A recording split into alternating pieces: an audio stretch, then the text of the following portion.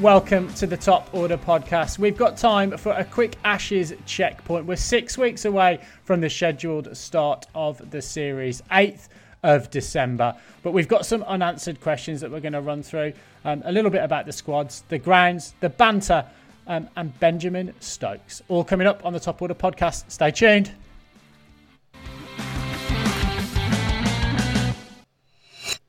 Lippy, you want to set the scene, I think, with a little bit of an Australian and English view on this. So I'll hand over to you before we dip into some of the topics of the day. Yeah, look, I guess for me, the big question I have is around, I suppose, what the Ashes actually means to you guys, because I know we've touched on it a little bit in previous episodes, and I think for a neutral, I absolutely love watching the Ashes. I was born in England. I always kind of, living in New Zealand, you want Australia to lose every game. So I always have watched the Ashes and always wanted England to win. But I never really felt connected to it in the way that probably both of you do. And I suppose, we've got a T20 World Cup on at the moment, and listeners might be thinking, what are you guys doing talking about the Ashes when we've got a World Cup going on? So I suppose I just thought it was worth you guys touching on, even, is it more important to you as a fan that you win the Ashes instead of winning this T20 World Cup? Or, has it lost any luster over the year with so much cricket that we see? I think about the Bledisloe Cup, for example, is something that I used to love watching, and it used to mean a lot to me, but now there's just so much rugby, there's so much super rugby that I don't really care for it anymore. So, I'm just keen to hear what you think. Baldy, over to you. I think there's room for both T20 cricket and Ashes cricket in the same calendar. So I'm looking forward. I'm really jazzed about the World Cup myself, but the Ashes is still the pinnacle of Test cricket. And I really have a newfound appreciation for, in 2021, just how hard it is to actually schedule and get a Test series on the field for 4 or 5 Test matches. So if we can get 4 or 5 tests, and to me the Ashes do need to be 4 or 5 Test matches. It's not a 2 Test or 3 Test series. It is a 4 or 5 Test or even 6 Test series sometimes if we think back to the early to mid-90s. Look, I'm looking forward to this series perhaps more than any series I have since 2006-07. Why? Because there's been really even contests over the last little period of time.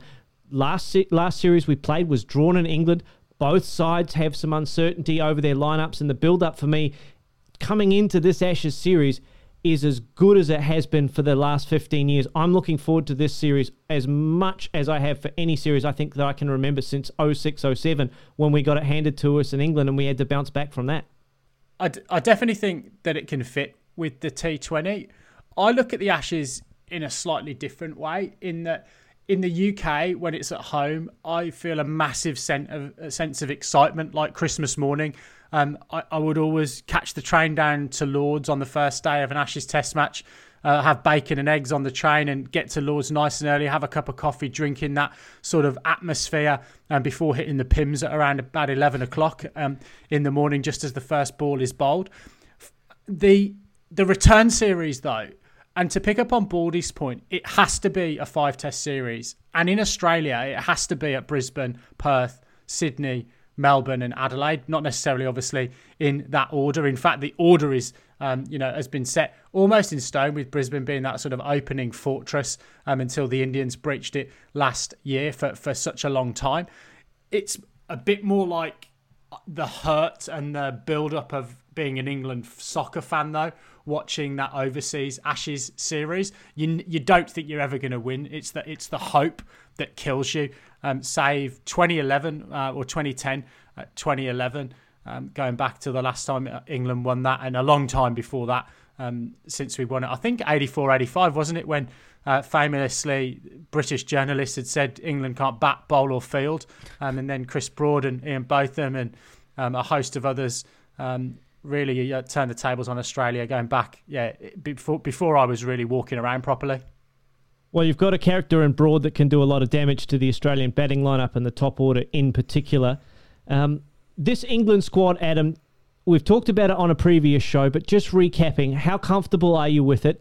And what do you see in terms of this Lions squad that's been announced now and the players that are in that, is that going to provide you enough backup and enough depth to get Australia in trouble in this Ashes series? What do you think?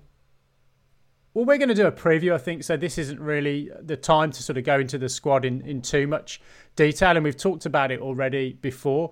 Whether or not we're going to be anywhere like a chance of winning the series, look, I've made my point pretty clear on that. I don't think we will with this attack. The Lions squad is pretty much as expected. The only real surprise for me that Liam Livingstone doesn't get a look in. I think when you've got that ability to bring, 14 additional players in that Lions squad across to Australia to provide a little bit of warm-up opposition and perhaps draft someone in, why wouldn't you pick some guys that could bring real impact if you needed them to?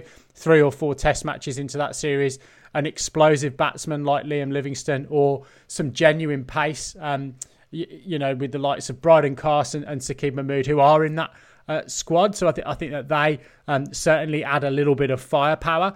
But I think that we'll come on to it a little bit later. But Stuart Broad has come out with some comments in the press, even over the course of the last couple of days, depending on what's going to happen across Australia and the different federal systems that might impact how England and Australia move around Australia during this Ashes series, which might become a moot point as vaccination rates get hit, but who knows. But Broad has predicted that he wouldn't be surprised to see some players return home, and of course some high-profile England players returning or leaving Ashes tours in very recent history.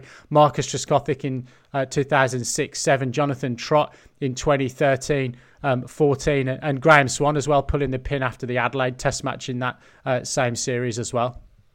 Yeah, the venues are the really big unanswered question at the moment, and I think for listeners who aren't familiar with the Australian political system, and to be honest, why would you be? Australia has both a federal government and a series of big state governments that, and the state governments actually have control over their own borders. So some states in Australia, like Brisbane and particularly like WA, are effectively quarantining people at the state boundary. So you can't actually travel with freedom throughout Australia. New Zealand listeners will be familiar with the kind of boundaries that we have around the Auckland region and Northland region and down into the Waikato now to try and control COVID. But, the Australian state governments have boundaries and quarantine state to state, which could dictate, again, as you say, Adam, how teams move around Australia. Are we going to see a border restriction and quarantine restrictions in WA mean they miss out on a test match?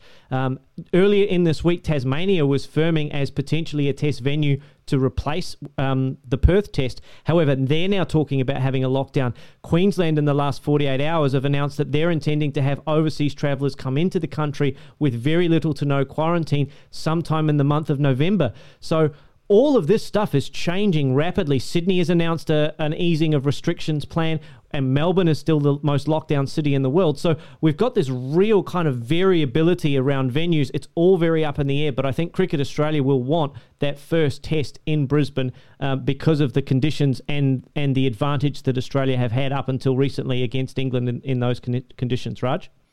So there's a whole heap of variables in there, Baldy. We're going to need a whiteboard to figure out what the best way is to actually have this tour. But at the moment, they're talking about doing the Gabba, Adelaide, MCG for Boxing Day, Sydney, and then Perth. So fairly standard-ish.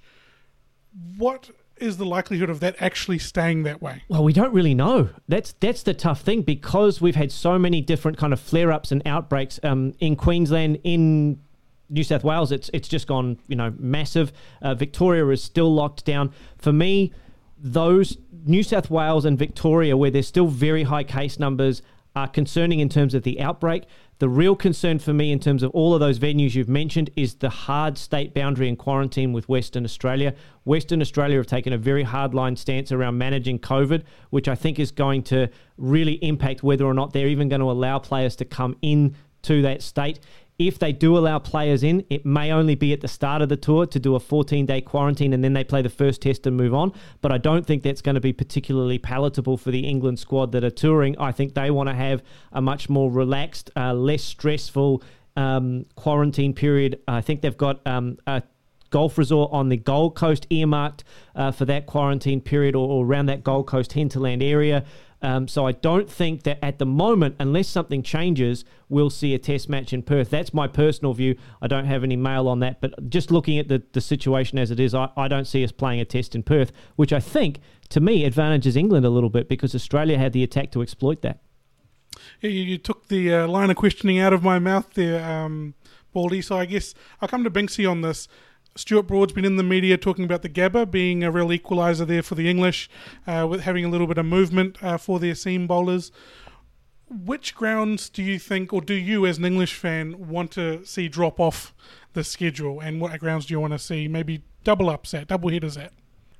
Yeah, look, I think I'll answer it in the second way and talk about the double-ups. I'd like to see 5-day night tests with the pink ball at Adelaide with Jimmy Anderson and Stuart Broad running amok, and we can sack off the Gabba. We can definitely sack off Perth. And with England's spin stocks, I think we'll get rid of the SCG as well. And we've talked about those drop-in pitches at Melbourne. A little bit better last year, but they've been like rolled snot in previous years. So I don't mind missing off that big concrete stadium, which just has a real lack of tradition for me.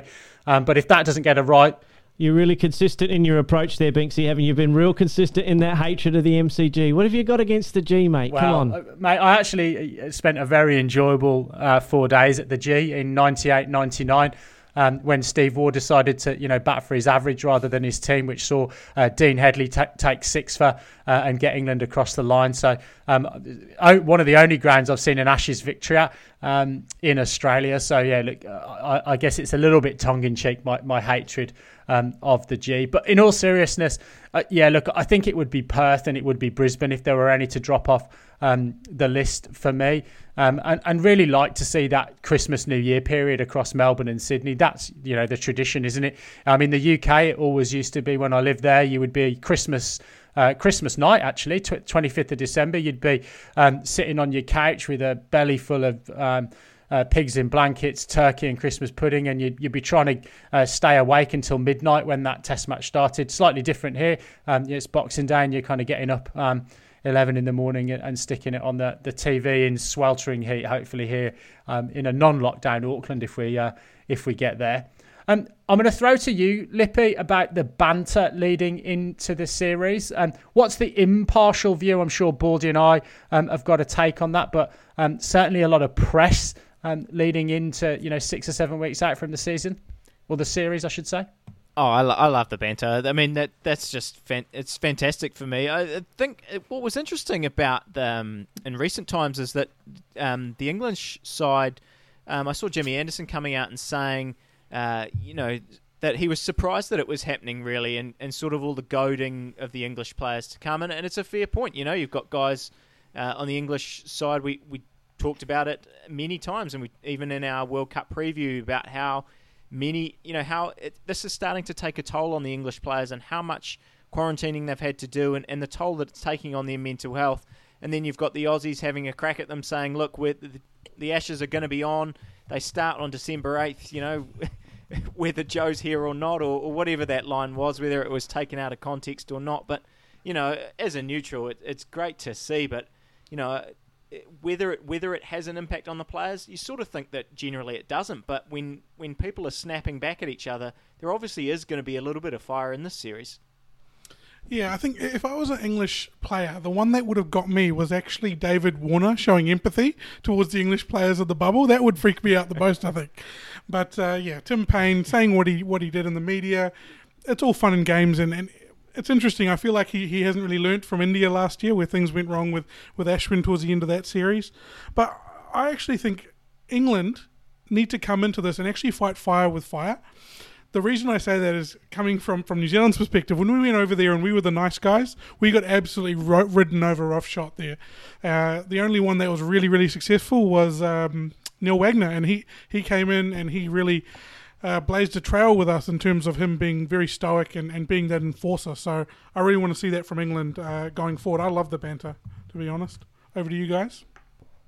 Yeah, look, I don't mind the banter at all. I think I do take offence at Tim Payne's comments. And look, I respect the fact that he's never got a franchise cricket gig. So Obviously, he's got to look after the bank balance, and he's got a radio show before he's retired from Test cricket to probably ease into that media career and boost the coffers a little bit, because he's not going to get a gig smashing it round on the world stage. But look, in all seriousness, I thought his comments about Joe Root just needing to get on the plane and shut up and the Ashes would go on with or without him showed a real lack of empathy for a situation where even if he wants to kind of stir the hornet's nest a little bit, I think he should be sort of reflecting on the fact that Australia have been really good in terms of their response to coronavirus by and large. We've talked about the way that they've locked down to keep cases in a relatively manageable way. Their team haven't really stepped off their shores to play Test cricket at all during this pandemic. So for me, I think he probably should have just tempered those comments ever so slightly and shown a little bit of empathy for a fellow professional. That said, I think England played it very, very well. They didn't want to sort of say what their demands were to the Australian Cricket Board. They didn't want to sort of exert their authority. I would imagine most of the players are pretty keen to get on the plane, but they didn't want to show that weakness of saying, look, come or hell or high water, we'll be on that plane. They wanted to make sure that they were going to get that Victorian country club for the wives and girlfriends and children, to have a little bit of a holiday before the season or the series started, and to move around in relative comfort. So I think they've played it pretty well. Baldy, I'll just throw to you now. You probably want a bit of a response to this little bit of Aussie bashing. But before I do that, I just want to say that as a neutral, I am quite enjoying Tim Paine.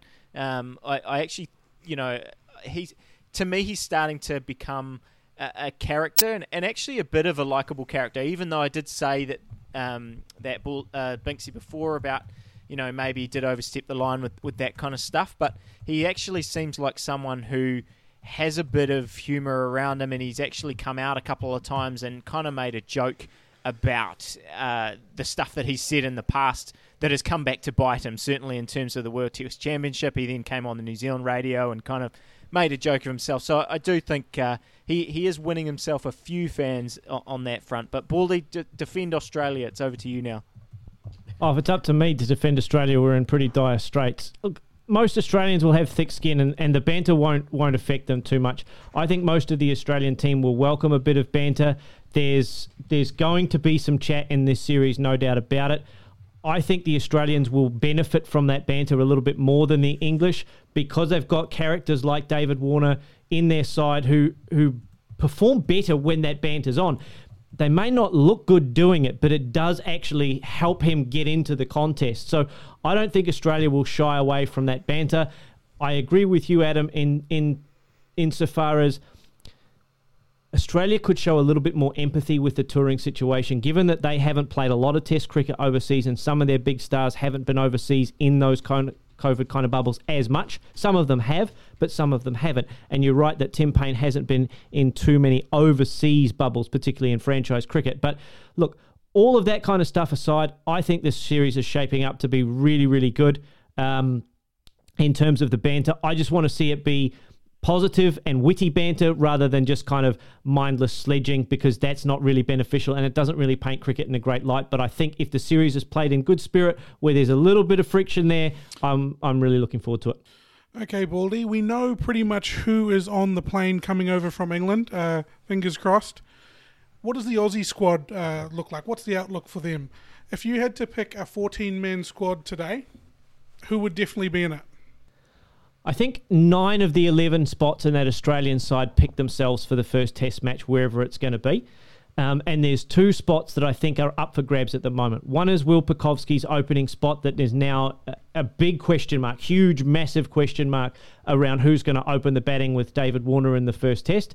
And there's so many different candidates that we can choose from. I'm not even going to go into all of them in detail, but I reckon there's probably 6 or 7 candidates that the Australian selectors will be looking at in terms of their opening position. There'll be a Marsh. There might even be 2 Marshes that they're looking at. Usman Khawaja's name is going to come up. If you're talking about bolters for the squad, you start looking at guys like Bryce Street from Queensland. There are guys in Western Australia that are starting to put their hands up and making runs.